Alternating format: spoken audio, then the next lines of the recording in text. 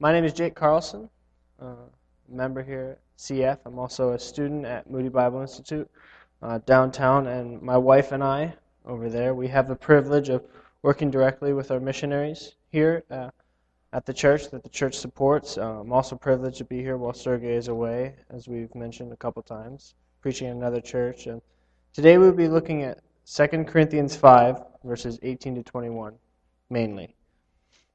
As I was growing up, the Lord took hold of my heart and has given me a treasure in Him.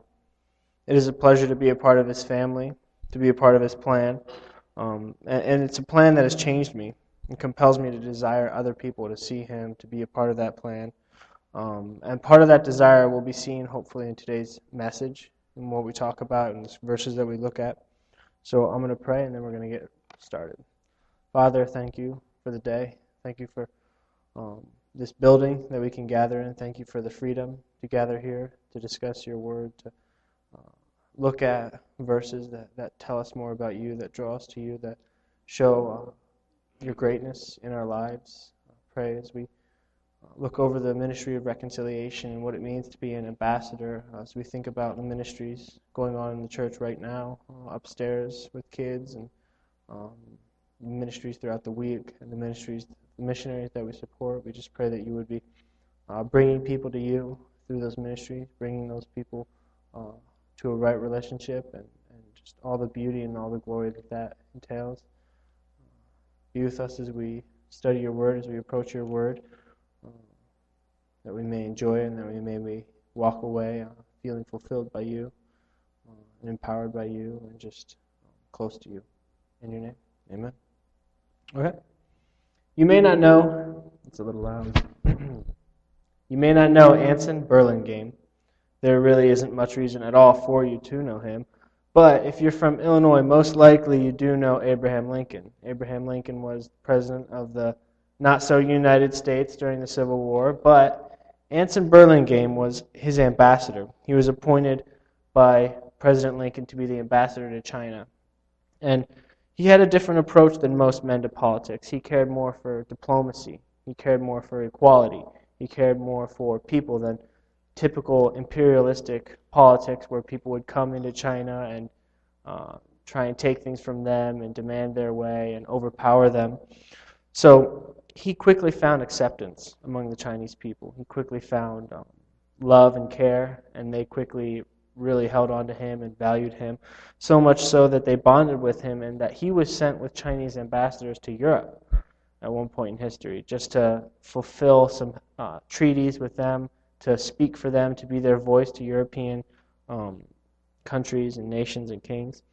And we know that while Lincoln was in America navigating the Civil War, while he was writing documents, while he was fighting, while he was dealing with all those things, that halfway around the globe, his ambassador was changing the world.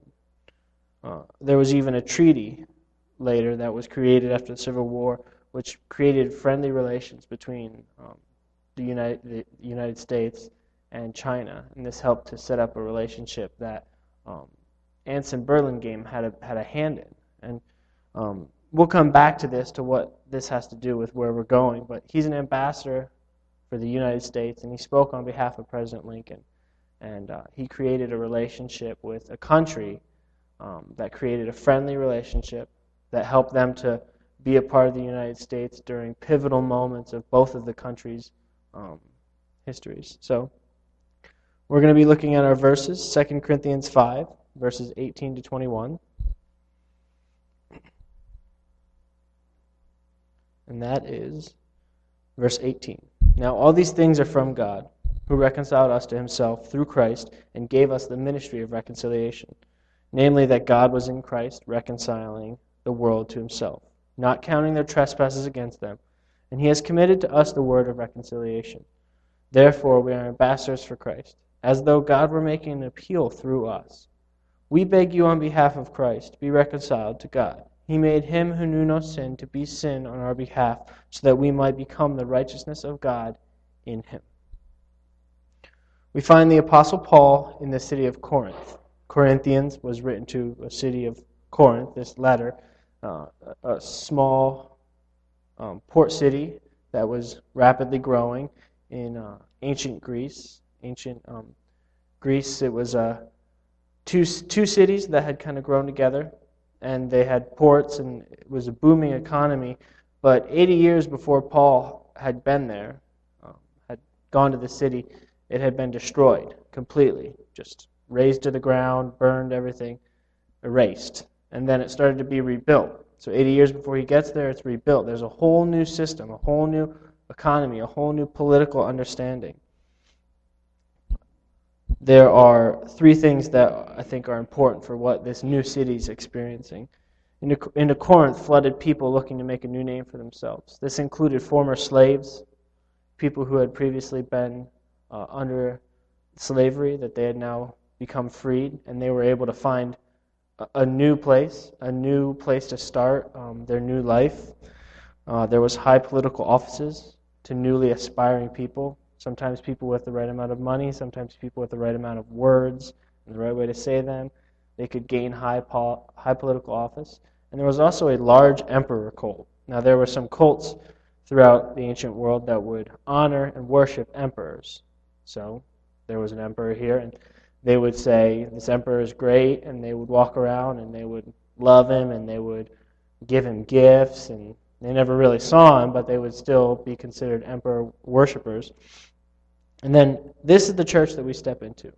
We step into looking at this passage, looking at 1st and 2nd Corinthians, the books and the letters that he wrote. We step into this church and we see that this is a melting pot of ideals and cultures. The church was boiling with tension. They were struggling with comparing themselves to the city around them, struggling with understanding what this new life in Christ is, along with their cultural identities, what that does for them. So there was a lot of struggle that Paul is writing about. And they were comparing themselves to the city surrounding them, and they were just confused. Now, something about Paul, the apostle, wrote a lot of New Testament letters, a lot of the letters that end in IANS, the Colossians, the Ephesians, Philippians. He wrote those to cities and to people. But something that I love about 2 Corinthians is that this is the most emotional letter that we have from him. This is the most open-hearted words that he ever wrote.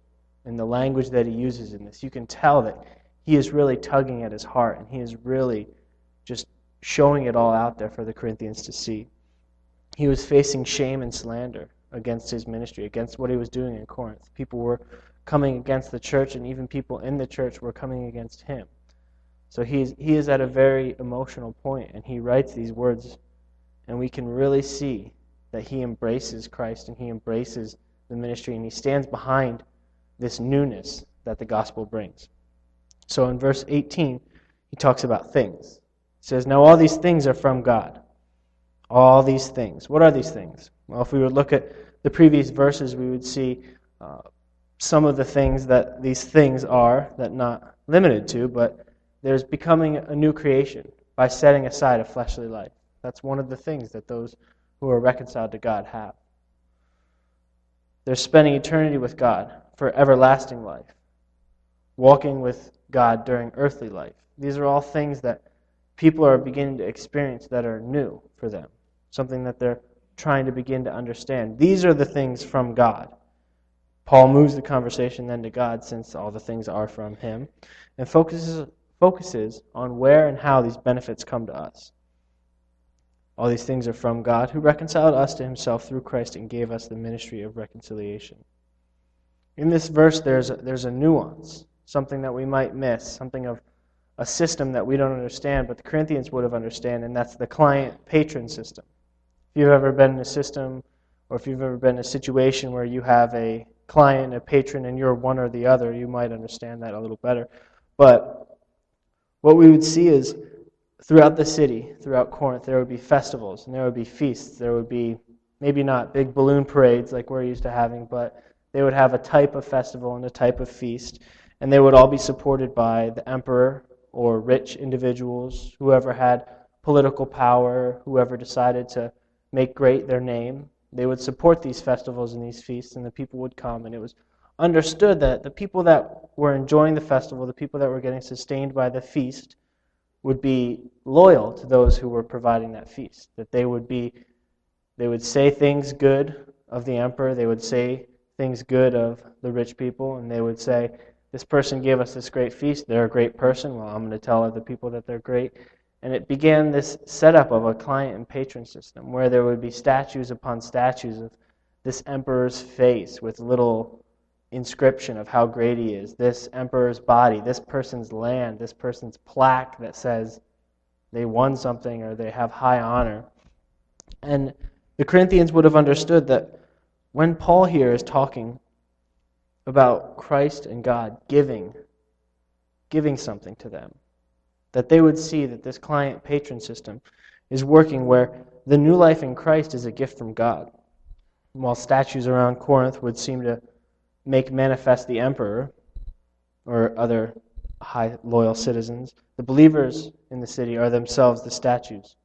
Just like today in Chicago, they and us, we make visible the presence of God in our lives to the city around them and the city around us. The Corinthians letter here that Paul is writing is very clear that he is calling them to something else. He's calling them to be separate. He's calling them to be a voice. He's calling them to be ambassadors for God. Of course, we must understand reconcile, as confusing of a word as it is, as Paul understands it and as his readers understand it. Because I understand reconcile as Arnold Schwarzenegger coming in and making the whole situation right and taking the place over, and this big action movie scene where they come in, the little guy always wins with the help from some supernaturally strong guy, and that's not really how Paul understands it from what I look at. And we see that Paul is the only writer in the Bible who uses the word reconcile.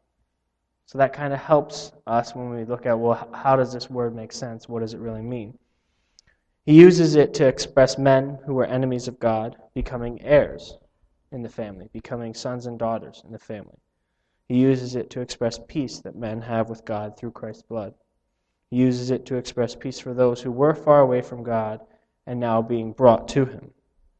He even uses it to describe a wife returning to her husband and that reconciliation that they experience in their marriage coming together.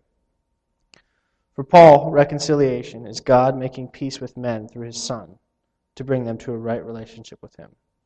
So we see that it's God making peace with men through His Son to bring them to a right relationship with Him.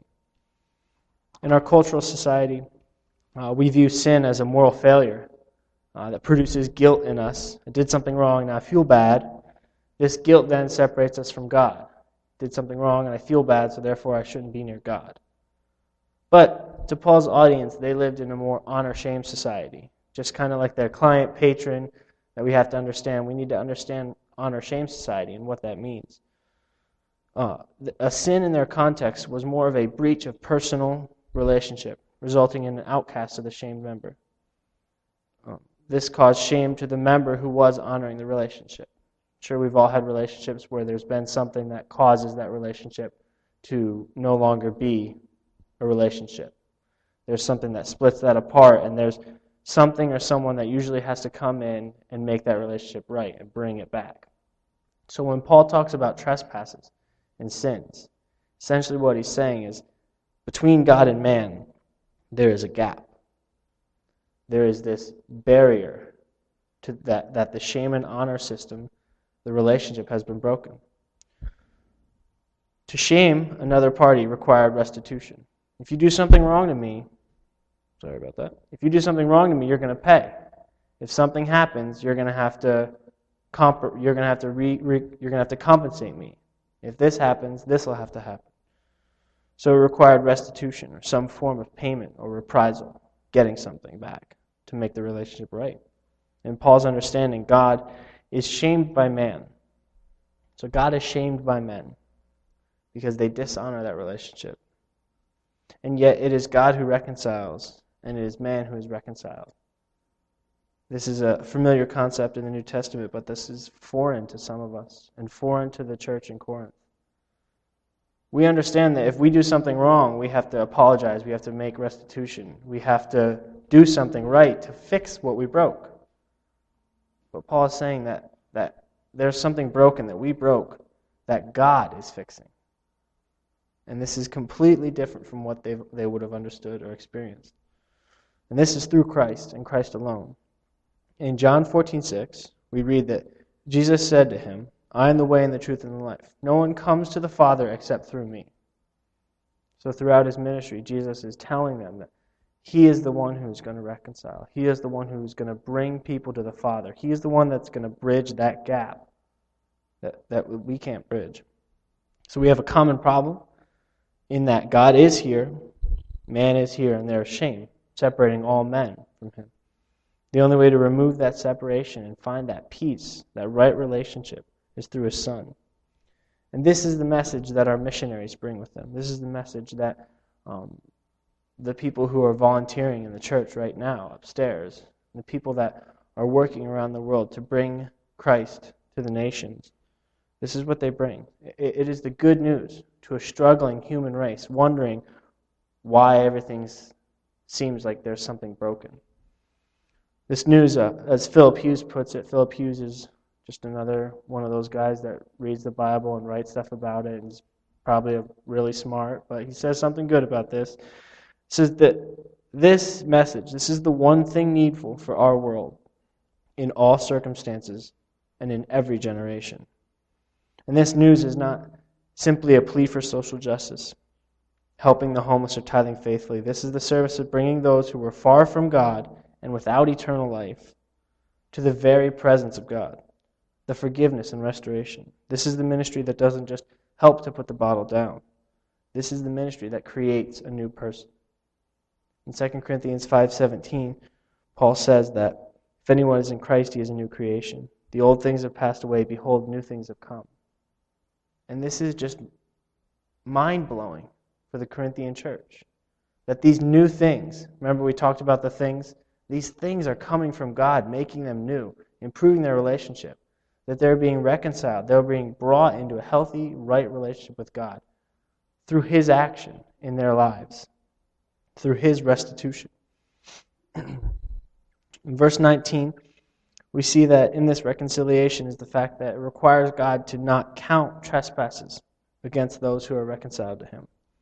Verse 19, namely that God was in Christ reconciling the world to himself, not counting their trespasses against them, and he has committed to us the word of reconciliation. To look at this and kind of understand what this might mean, what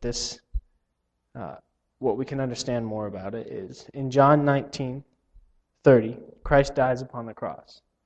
He takes some sour wine and he says, "It is finished," and then he gives up his spirit. And those words, "it is finished," his last words, I'm sure some of us have read that, "it is finished," is actually a common saying in marketplaces or in places where transactions would have happened a lot. What it kind of looks like today is if I walk into the gas station over here, I grab my soda, put it in, fill it up, and grab my bag of peach rings, and I walk up to the register and I hand them money. At the moment I hand them money, the ownership of the soda and peach rings transfers to me. They're now mine. They were the gas station attendants, but now they're mine. And I hand them my money, and that ownership transfers as well. They put it in a register, press a couple buttons, it opens up, makes a really cool sound, and then on the screen there's words that usually come up. Something like transaction completed. I handed them my money, I received the soda and the peach rings, and transaction was completed. So Christ dies on the cross and he says these words, "It is finished."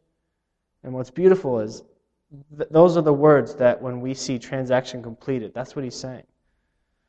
A light reads on the register that this is paid for. John is saying that the death on the cross by Christ, that this is finished. This is the payment for sins. The sins of those who are reconciled to God. That in this way, Christ essentially handed himself over to pay for our sins, and we in turn gained his righteousness. He has committed this word and ministry to his people, us, the church, the people who have been reconciled and brought near to him. God is making his appeal through those who have been reconciled. This is important. God is making his appeal through those who have been reconciled. This makes believers ambassadors of Christ. Do you remember Anson Burlingame? Not President Lincoln, but his ambassador, this ambassador to China. Lincoln sent him halfway around the world with the authority of the president. We see that both Lincoln and Anson valued equality no matter the race. They cared for people. And it was through Anson Burlingame that a relationship with America and China was improved. How much more do we bring to the world? Not a political agenda, but a message of the only way to become right with God. Paul emphasizes the fact that all people must stand before God in judgment. Earlier in 2 Corinthians 5, he says that this is what compels him, is he knows that people will stand before God in judgment. And this pushes him forward. This pushes him to be an ambassador, to tell people.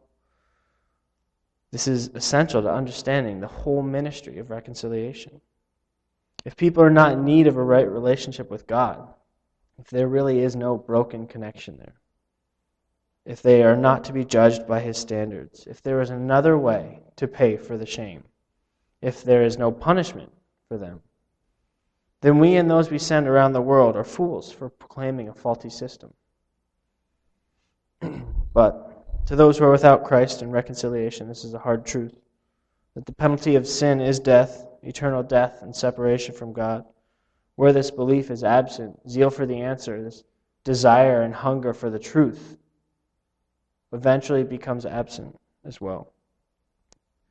So why do the Pillais need to work among Hindus if they can just find their own way to holiness? Why does the Pace family focus on training missionaries with this message of reconciliation to send them around the world if everyone will just eventually meander their way to heaven? Believers must answer the call to be the voice of reconciliation around the world because God has chosen them, has chosen us as His method. 2 Corinthians 5:20. Therefore we are ambassadors for Christ, as though God were making an appeal through us. We are ambassadors. The ambassadors were sent by kings to deliver the message. They had the authority of the king. They spoke the king's message. They spoke his words, his plans for peace, his plans for everything. They were his voice when he couldn't speak, when he wasn't speaking, when he wasn't in the delegation of ambassadors knocking on the front doors of large castles and gates. And God is making his appeal through Paul in the same way that ambassadors make their appeals to people all around the world, even today. His co-workers, he's making the appeal through his co-workers. He's making the appeal through us in the seats. He is making his appeal through people around the world. This means that believers, us here and all around the world, they beg, they implore on behalf of Christ. We are his voice to the lost, his light to the darkened, and his image to the blinded. We are his voice to the lost, his light to the darkened, and his image to the blinded. Paul discusses this idea some in Romans 10:13-15. He holds up the messengers of the Gospels and declares even their feet to be beautiful. He said, how beautiful are the feet of those who bring good news. These beautiful feet of people who walked miles in dirty, nasty roads, mud caked on the bottom of it. And he calls them beautiful. In December, we as a church helped a little bit to purchase a van for one of our missionary families, the Bolt family. And I guess in a way we can look at that and say, well, this verse of how beautiful are the feet of those who bring the good news, and we help them buy a van, so we could probably look at that and say, how beautiful are the rubber tires of those who bring good news? How beautiful is the exhaust of those who bring good news? How beautiful are the ruts made in a dirt road of those who are taking the gospel into places that are hard to reach? We can look at that and say that God is moving through those, and that there is more than just a person bringing their idea of how to reach God, their system of how to reach God, that they are bringing the very message that men and women, all of us as humans, can be made right with God. Anything that shows that is beautiful, whether it's their feet or their tires or anything else that they have to prove that and to show that. In verse 20 and 21, we'll move on, and I see here that Paul gives a straightforward explanation of the reconciliation of God. He sums up his whole ambassadorial entreaty, what he brings, what he's saying. He sums it all up in verses 20 and 21. Therefore we are ambassadors for Christ, as though God were making an appeal through us. And this is his message. We beg you on behalf of Christ, be reconciled to God. He made him who knew no sin to be sin on our behalf, so that we might become the righteousness of God. He made a sinless, innocent Christ bear the burden of the world's sin. This was done so that people everywhere would believe in him and become the righteousness of God. On the cross, Christ bore the penalty of sin. He was able to impute those who believe in him with reconciliation to God. Impute, it's kind of confusing, right? So in a marketplace or accountant terms, he was able to credit. He was able to give. He was able to, maybe debit might be closer. He was able to say, I have paid for this, and this person has now been paid for by my righteousness. As Philip Hughes again comes up and he says that there is no sentence more profound in the whole of Scripture, for this verse embraces the whole ground of the sinner's reconciliation to God and declares the indisputable reason why they should respond to the ambassador's appeal. Through this gift of grace and forgiveness, Paul's message finds its pinnacle, finds its climax, it finds the height of what it's supposed to reach in what the forgiven people become. What we become new.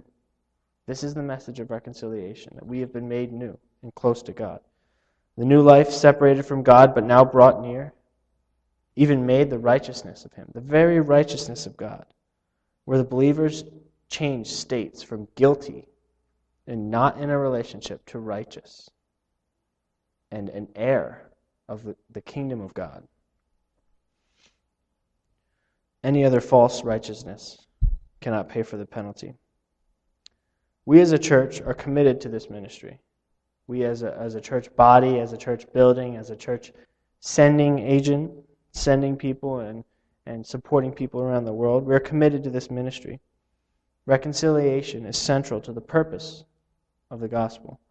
We have ministers around the world who take the ministry very seriously. They take it to heart and they proclaim the grace of God to very direct enemies of God. Believers who are persecuted constantly, they face constant aggravation from political leaders and laws that force Muslim oppression onto them. There's one of our missionaries who was having a hard time. They were dealing with new converts, and a new law had been put in place that any convert from Islam to Christianity must fill out a legal form to let the state know, not the state, let the district or the province know that they have changed their religious identity now from Islam to Christian. And they must be put on a register so that those in charge know who now is being changed, who is giving this new life. And this was a struggle for the missionaries because it's really hard for people to do that, because they know that with that registry comes persecution. With that registry becomes blacklisting of their names, that they can no longer get jobs, or that they make it harder for them to do things that they need to do. If you think going to the DMV is tough, and it is, but imagine having that and then trying to go to the DMV. So that this is causing a lot of struggle and hardships for those who are accepting Christ around the world. If you turn to 2 Corinthians 6, 4-10, we see that Paul and his companions are very understanding of this. And the fight is very clear to those who are on the field. Different parts of 4-10 say things like, in much endurance, affliction, and hardships, in hunger, in patience, in the word of truth, in the power of God, by the weapons of righteousness, for the right hand and the left, by glory and honor, evil report and good report, regarded as deceivers yet true, unknown yet well known, dying yet behold we lived, punished yet not put to death, as having nothing yet possessing all things. This is the struggle of his ministry. And our missionaries around the field are experiencing this as well. There are people all over the world that are feeling this in a very real way. In my conclusion, I appeal to you, the church, if you have received this grace, if you have received this reconciliation, part of Paul's message, part of my message, is to not do so in vain. 2 Corinthians 6, verses 1-2, right after Paul gives his ambassador entreaty. He tells people this is the message he's bringing. He then tells the church, and working together with him, we also urge you not to receive the grace of God in vain. For he says, at the acceptable time I listened to you, and on the day of salvation I helped you. Behold, now is the acceptable time. Behold, now is the day of salvation. We are in this ministry together. We embrace what Christ has done and the forgiveness we have. We've been brought to him and made righteous and clean before God. We're working together with God, and he is making his appeal through us. How will anyone know of what they have available if we are not the ones to tell them? And if you haven't received this grace, this reconciliation, if you are far from God, he is here through this text. He is here speaking to you, hoping that you would understand and heal that. He is making his appeal through us as the church body. He is making his appeal through me standing here, asking you and telling you, begging you to be made right with God, to accept the punishment that he paid for. Not to accept the punishment he paid for, but to accept that he paid for it. And he paid for your punishment. And he wants you to be made right with God. And God wants you. And he is using today as the acceptable time, as the day of salvation, to bring you into a relationship with him. As part of this, we come to the table here. The atoning sacrifice of Christ is on the table. And with this communion table, what we have is that a remembrance of what God has done, what he has done for us personally and as a group. And we come and we give thanks, and we remember that we at one point were far from him, that we were separated from him, and that he stepped in, gave us that payment, and brought us near to him. And that is seen by communion. So we will administer communion here, and we're going to have one of the elders come up, and he will help us as we approach the table, and we approach it as righteous, as holy, as heirs of the kingdom, and all the glory that brings with it.